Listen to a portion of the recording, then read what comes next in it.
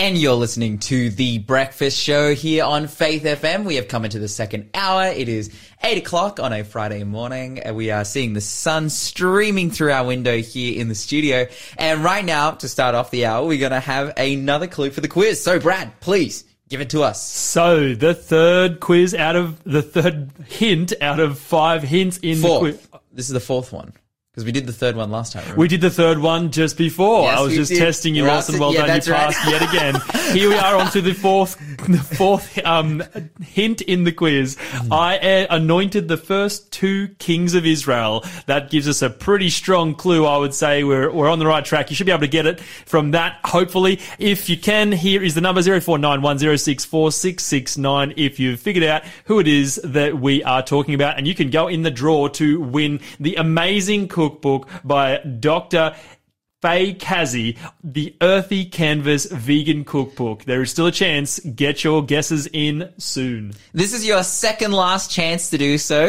We are going to have one more quiz, and then we're going to be doing the draw at around 8:45 a.m. So, guys, make sure you stay tuned. But right now, hey, let's get into some text messages. You guys have been sending us through your thoughts and opinions. Water desalination, drinking water is one of crisis in the world. This might be the answer. Yeah, if everyone's just carrying portable water desalinators, then it is certainly good news. Yes, that's right. The county sheriff, good on him. There should be more like those, who are stepping up and saving people from burning buildings and going above and beyond in their job.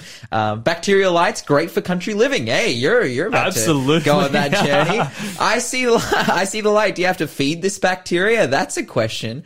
But that is a good one. I hadn't actually thought about that, and they did not mention it in the article, so I have no idea. But that's potentially... So you've just bought a property out in the country.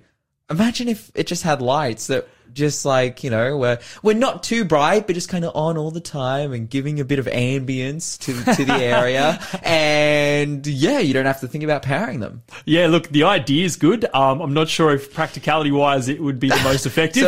so how much will it cost me to import bacteria? Exactly. This bacteria is not the cheapest on the bacteria black market. That's right. The religious bill, this was talking about schools and employment of teachers, employment in religious schools.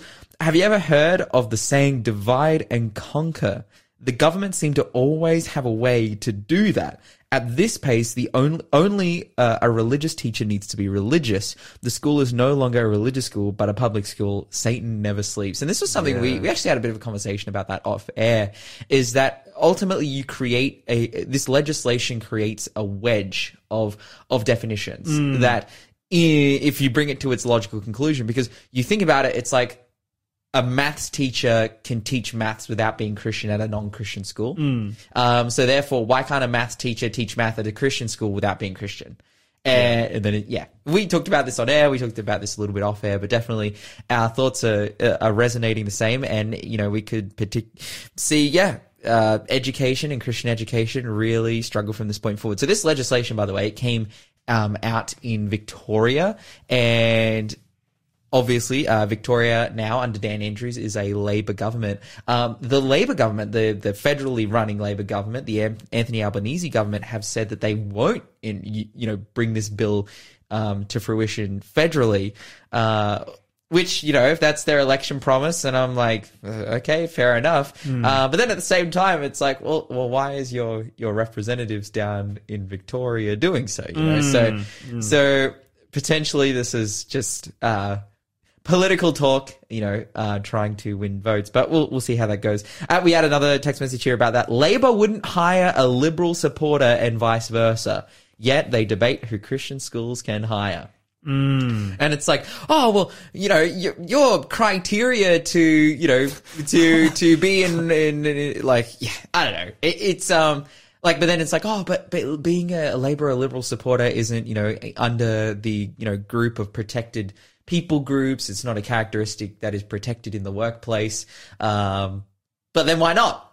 why don't we Yeah. make it? It's like, why are we arbitrarily picking and deciding what is and what isn't? Specifically into religion and Christianity. That's right. One last text message here. I had the privilege of doing a stint of being flown to different churches by Adventist Aviation some years ago. What a wonderful service in reaching churches with new speakers. The blessing goes both ways. I must admit, I was not too confident in flying in a four-seater. And I actually have a story about this. I don't want to share it. This wasn't Adventist Aviation. This was another group.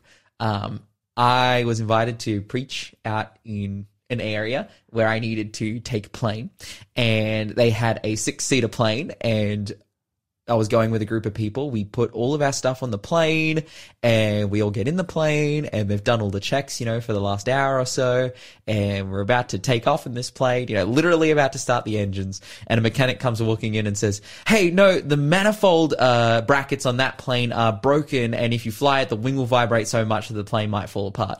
That instills confidence. And I was like, "Oh, okay." And then we got out of that plane, took another hour to prepare another plane, and we ended up getting there a bit late, and I preached, I think, usually on a Saturday morning you're preaching at like 10 a.m., but I was preaching at like, I think midday by the time that we got there. But yeah, it was a bit of an interesting situation. But then at the same time, once we got up in the air, it was just awesome. Like, it's just so sick. I was like, oh, I could fly this plane. This would be the funnest thing ever. But anyways, thank you guys for your text messages. And thank you for your thoughts, and continue to send them in 0491 064 669. Also, if you have a question of the day, send that one in as well. But right now we are going to get into our 20 million movement Bible study. Lots of people around the world studying the same or similar passages of the Bible.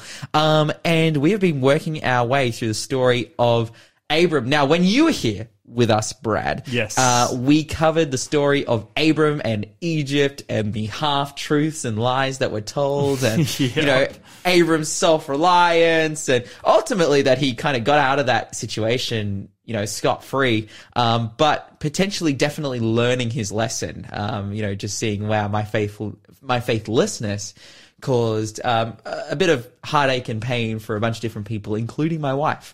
So we see the evidence of learning from that in the next verse, where instead of Abram being selfishly motivated in his dealings with Lot, in that story, Abram actually, he secedes.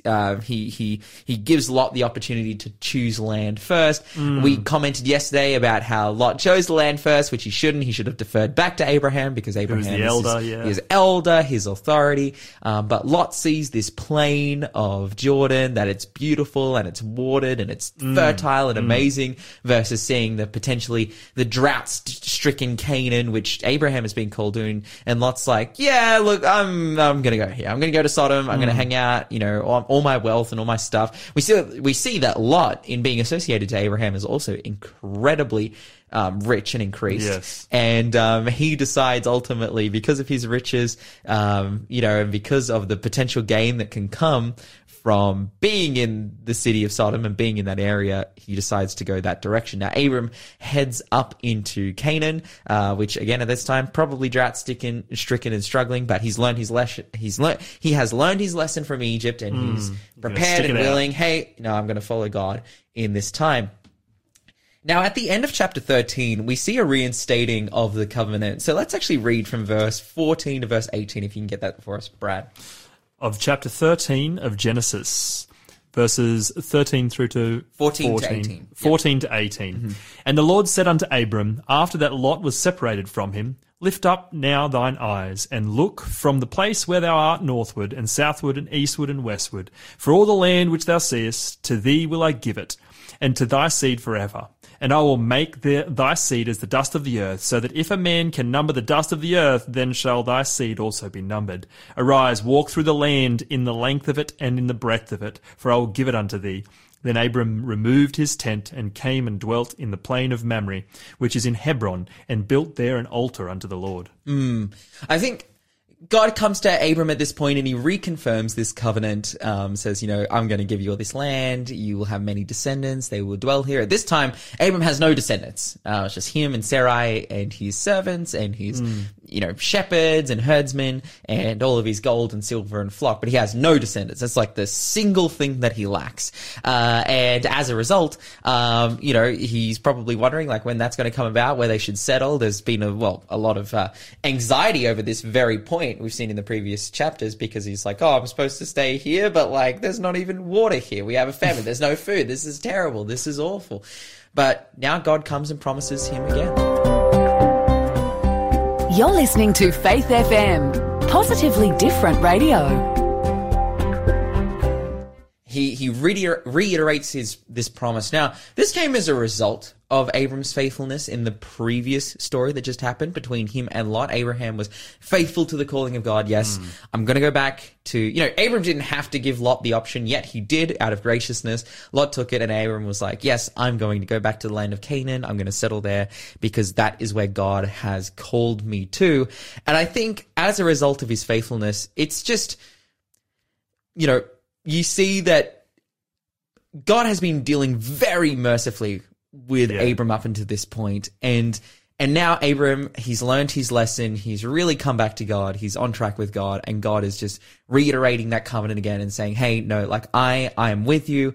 If you stay on this track, you will be, the blessing, your be promises. blessed as I promised. Yes, Yeah, exactly that's right.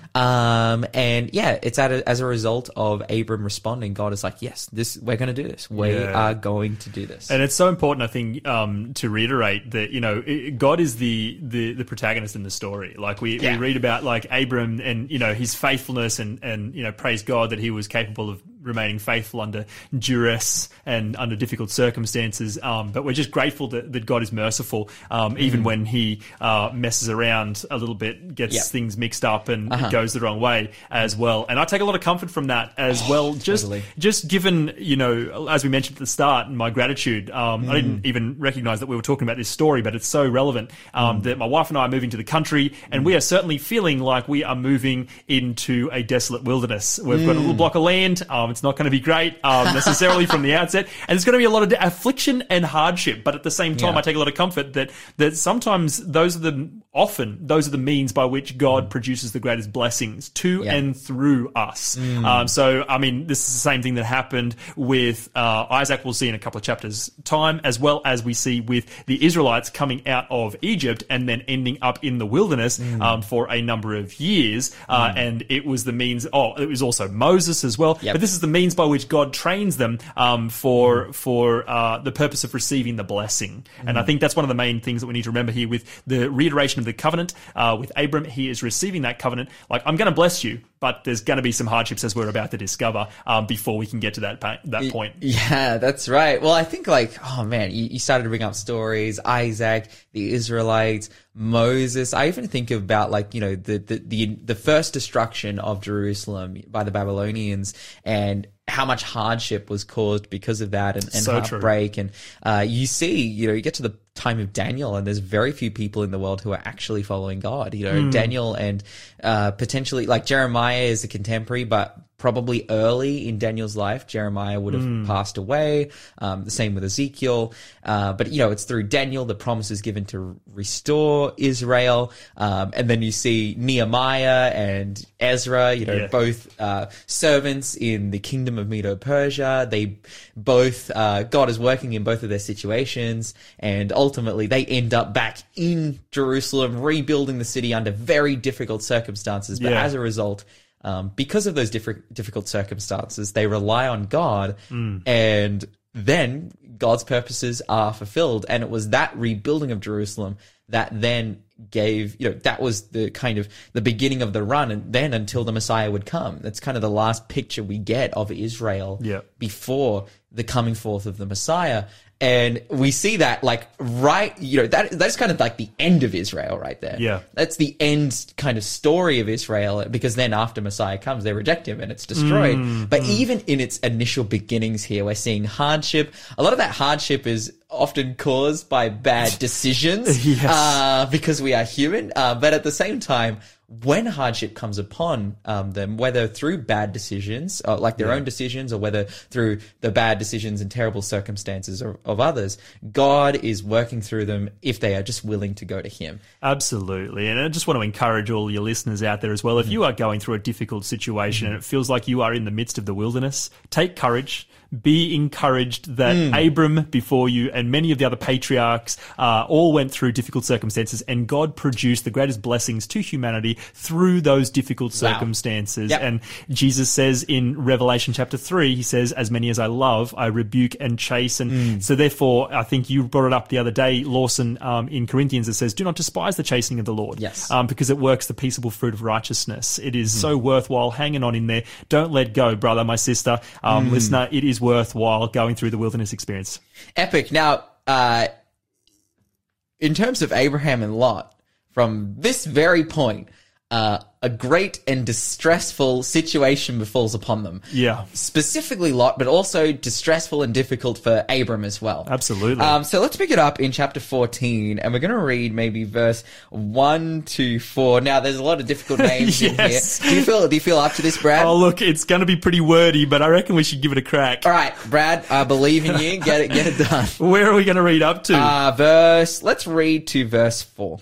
To verse 4. That's probably good. And then you can take the next bunch of names. Yeah, sure. All right. It says in verse 1 there, and it came to pass in the days of Amraphel, king of Shinar, Arioch, king of Elasar, Chedorlaomer, king of Elam, and Tidal, king of nations, that these made war with Bera, king of Sodom, and with Bersha, king of Gomorrah, Shinab, king of Admah, and Sheneber, king of Zeboim, and the king of Bela, which is Zoar. All these were joined together in the vale of Siddim, which is the Salt Sea. 12 years they served Chedorlaomer. In the 13th year they rebelled. Forgive my poor pronunciation of that. That is fine. So we ultimately get a look here at two powers emerging that will have tension and friction. And uniting a bunch of others together.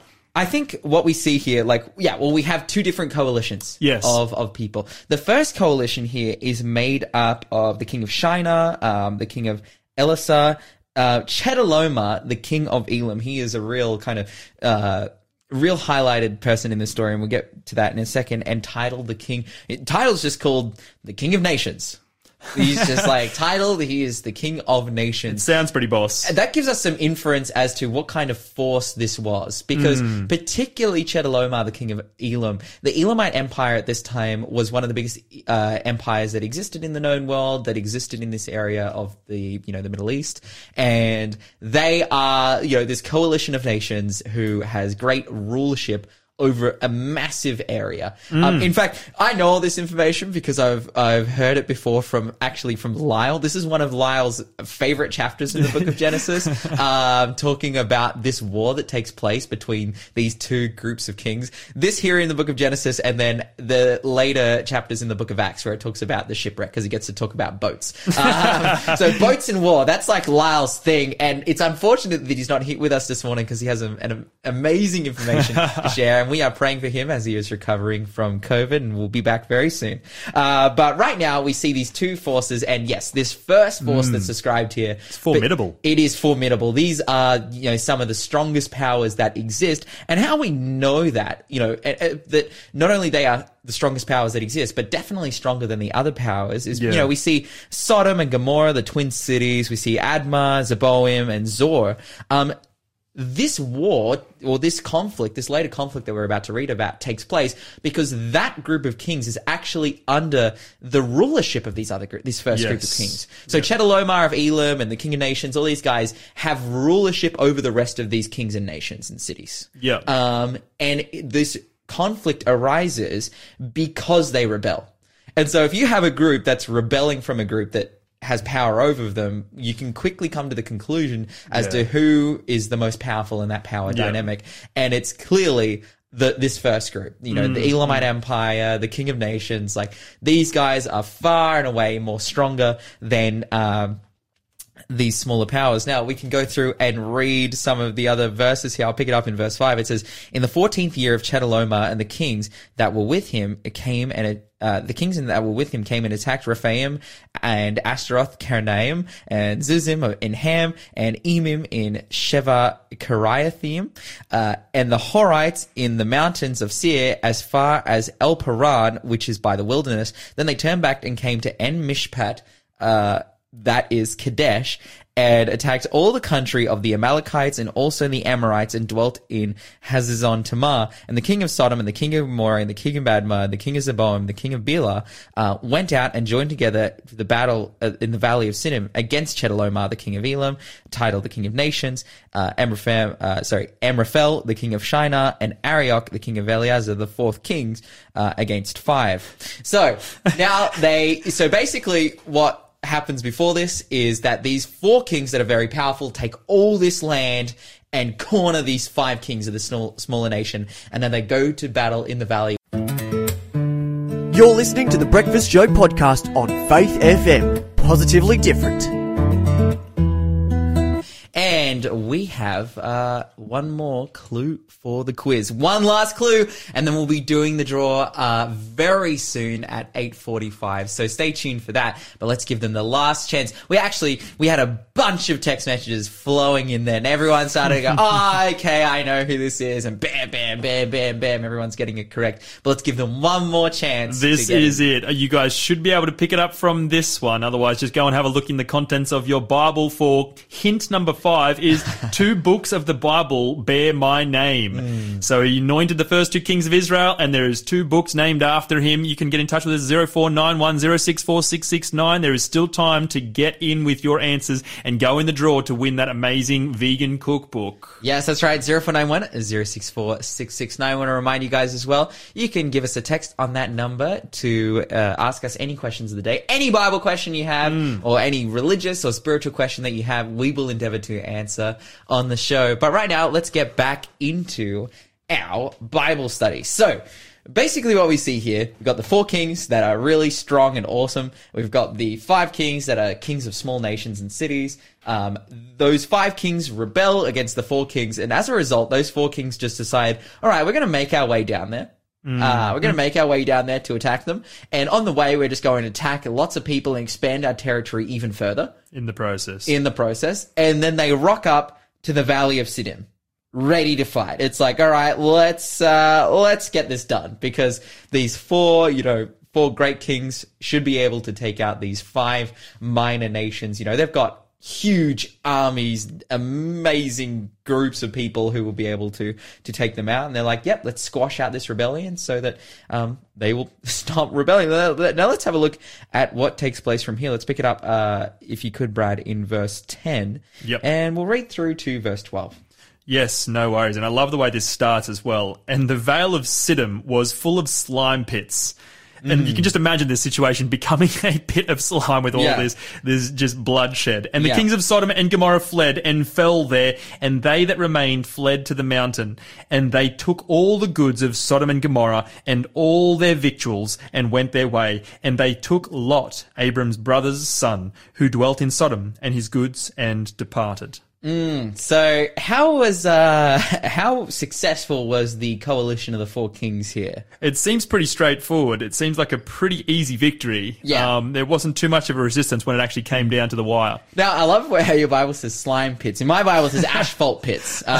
Giving a little bit more context, but just slime, just in its modern context, I'm like, man, they got stuck in some Play-Doh or something. Yes. But obviously, this was a very obstacle-filled and difficult battlefield that they're fighting on, and they come together, and as predicted, these 4 kings that have destroyed and taken all these nations along the way then rock up and rout them with ease. That's right, rout them with ease, take them down. The kings of Sodom and Gomorrah lose their lives in those battles, and they took all that Sodom and Gomorrah had. Now, this is a big problem for any prospects of taking these kings going forward, because they have traveled from Elam, they've traveled a long way, and, when you have to feed an army and keep them, their spirits high and keep them well fed and, well slept and all these kinds of things, whilst you're going on like a full-on raiding mission where you're just taking everything out. It's not even raiding at that point. It's just downright pure invasion force. Yeah. You would need to do your best to keep these guys well fed, well hydrated, and well slept. But now, in winning this battle against Sodom and Gomorrah and taking everything that they have, now they have food, now they have money, now they have everything. So, this doesn't help the cause of anyone who is trying to go up against them. Yeah. It's like that little game that you'd play where you're the little fish in the pond, and you've got to eat the little fish that are smaller than you, and then slowly but surely you get bigger and bigger, and you can start tackling the bigger fish. Yeah. Once you're that big fish, you just dominate. Game over. There's nothing that can stop you. That's right. Now, interestingly, with that game, the bigger fish you are, the slower you move. Oh, and truth. we're actually going to see Good that is a problem for the Elamites here and for this coalition of kings. That this force, they actually start to struggle, and that enables the following when Abram has the ability to fight against them. So let's pick up the story in verse 13. And one quick thing to mention: who else is caught up in this battle? That's a good question, Lawson. Who else that is significant to our previous story? Lot.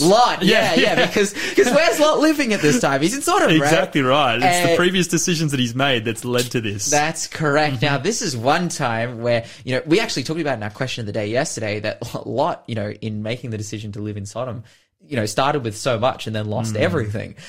This is a time in which he loses a lot as well, and we see that God here will be very merciful to him. His life will be saved, his things will be saved. But as a result of his bad decision, he ends up in this situation where he is captured, his stuff is captured, and It's important to remember that sometimes the path that seems the most prosperous is not necessarily the path that God's called you to. Yeah, and that's the thing; it can get you in strife. Worth praying and knowing God's will for the direction that you go, rather than just attempting to make a decision based on what appears the most prosperous. Yes. Oh, totally. That is convicting. I think that is convicting for all of us, because it's like things often look good, and because they look good, we want to do them. But there is such need to consult the Lord, of which Lot didn't do. And as a result, he is now a captive. He is now a slave, and it's probably not only him, but his family and all his goods and his servants. They're all taken into captivity here. Now, let's pick it up in verse 13, and maybe let's read up to verse 15. All right. And there came out one that had escaped and told Abram the Hebrew, for he dwelt in the plain of Mamre, the Amorite, brother of Eshcol, the brother of Anna, and these were confederate with Abram. And when Abram heard that his brother was taken captive, he armed his trained servants, born in his own house, 318, and pursued them into Dan. And he divided himself against them, he and his servant, by night, and smote them, and pursued them unto Hobah, which is on the left hand of Damascus. Okay. So, Abram raises up a group. He's like, okay, they've taken Lot. I don't want this to happen. I don't want my brother or my nephew to die. I'm going to solve this problem. And he's going to go up against, hundreds of thousands strong Elamite army. With how many people? 300 or thereabouts. Yeah, about 300 dudes. And the thought is like, oh, why? Like, what?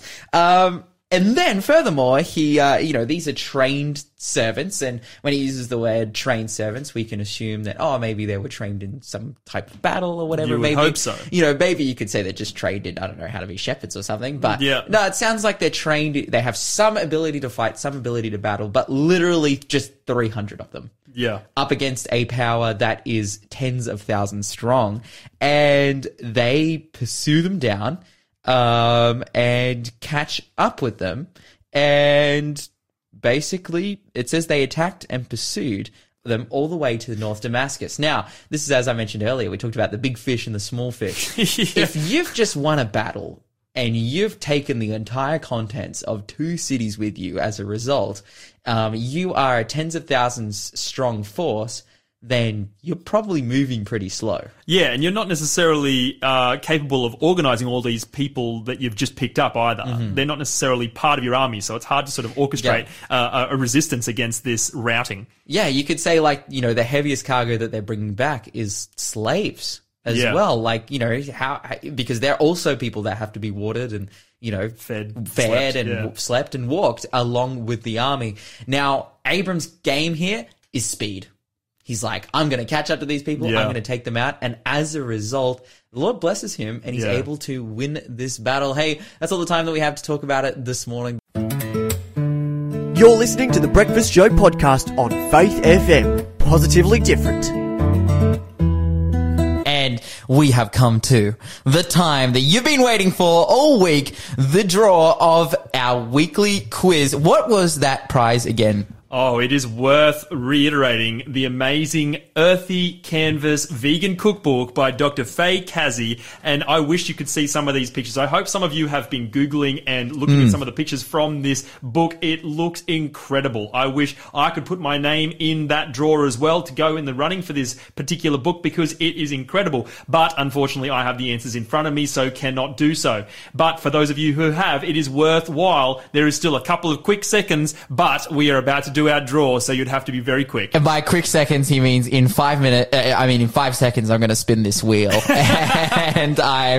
So we've got, this wheel up. We've got all your entries in. For those who have entered multiple times, congratulations. You have the most chance of winning. But right now, we're going to spin the wheel to see who will win. And here Drum we roll. go. Oh man, I wish I had a drum roll. We don't have a drum But in here. the winner is... Oh, here we go. Francine Man. Congratulations, Francine. We will be actually, interestingly, she got an entry in very recently. So congratulations. Snuck in. You are the winner of our healthy, Earthy Canvas vegan cookbook. We'll be getting your information and sending that to you. Thank you everyone for playing the quiz this week. You still have the chance to win a prize at the end of the show for free. You just have to be the first caller in. But thank you so much for playing the quiz. Congratulations, Francine. So, we also have a question that has come in that we are going to seek to answer here as well. And that question was, is guilt the Holy Spirit letting you know that you have sinned, or does the Holy Spirit take away guilt? Now, that is a great question, one that I can personally resonate with, as there is some potential for tension in people's Christian journey with this concept of guilt and whether or not the Holy Spirit is the one bringing the guilt or the one taking the guilt away. And I was thinking about this question when it came in a little earlier, and I was thinking of my own experience where at times I have had what could be classed as a sensitive conscience and have had difficulty reconciling whether or not this is indeed the Holy Spirit convicting me of something that I needed to change in my life, or whether it was something that I was construing in my own head out of fear in my Christian journey. Now, in reconciling this concept and in reconciling that sort of tension and trying to figure out whether or not it's the Holy Spirit or not, I was reminded of two particular verses. The first one is in John chapter 16. John chapter 16 talks probably the most eloquently on the Holy Spirit and gives probably the most encouragement to those out there who are struggling with this concept of guilt and whether the Holy Spirit is doing you a favor or a disservice by giving you guilt or taking the guilt away and having the same difficulty. So I want to start by reading just in John chapter 16 and verses 7 through to 8. And it says, "Nevertheless, I tell you the truth." This is Jesus talking, and this is one of his last discourses to his disciples. He says, "Nevertheless, I tell you the truth. It is expedient for me that I go away. For if I go not away, the Comforter will not come unto you. But if I depart, I will send him unto you." So it's important to note that before he tells us what the role of the Holy Spirit is, he tells us that the Holy Spirit can otherwise be known as a comforter. It's important to note that the Holy Spirit is there for our comfort and to encourage us in our Christian journey, not to make it more difficult. So keeping that in mind as we read the next verse, it says, "When he is come, he will reprove the world of sin and of righteousness and of judgment." So yes, it is indeed biblically the role of the Holy Spirit to give us an understanding of what is and what is not right and what is and what is not sin. So the Holy Spirit does give us that insight, but it's also noted that he is the comforter. So it's worth remembering that. And then the other verse that came to mind just quickly before we wrap up here, there is a verse in Hebrews chapter 10 and verse 22, which says, "Let us draw near with a true heart in full assurance of faith, having our hearts sprinkled from an evil conscience and our bodies washed with pure water. It's important to note that there could be two ways that your conscience could be swinging. It could be swinging towards having a searing, as it's mentioned elsewhere in the Bible, or it could be mentioned as a conscience that is hypersensitive. And the way in which we find the balance between those two is an acquaintance with him personally and with his word, the scriptures. Thanks for being a part of the Faith FM family. Join our community on Facebook or get in touch at 1-800-FAITH-FM.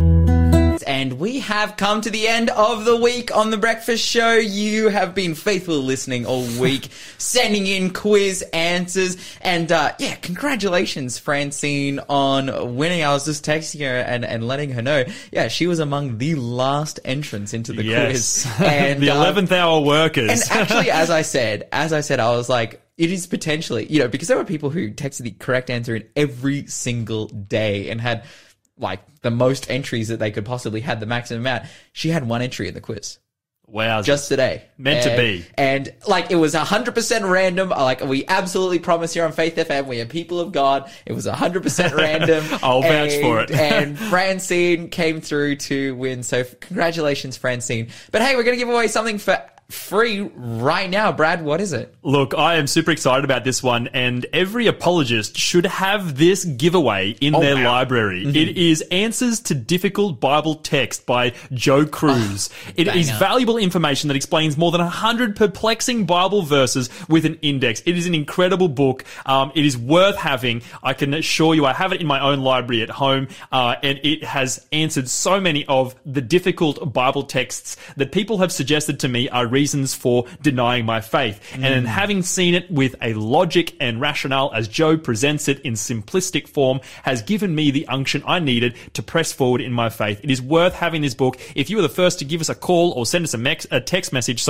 as our phones are down, on 0491064669, you will be the first one and get this book in your library. Fantastic. Well, guys, remember to talk faith, to live faith, and to act faith, and you'll grow strong in Jesus Christ. Have a fantastic weekend. This is Faith FM.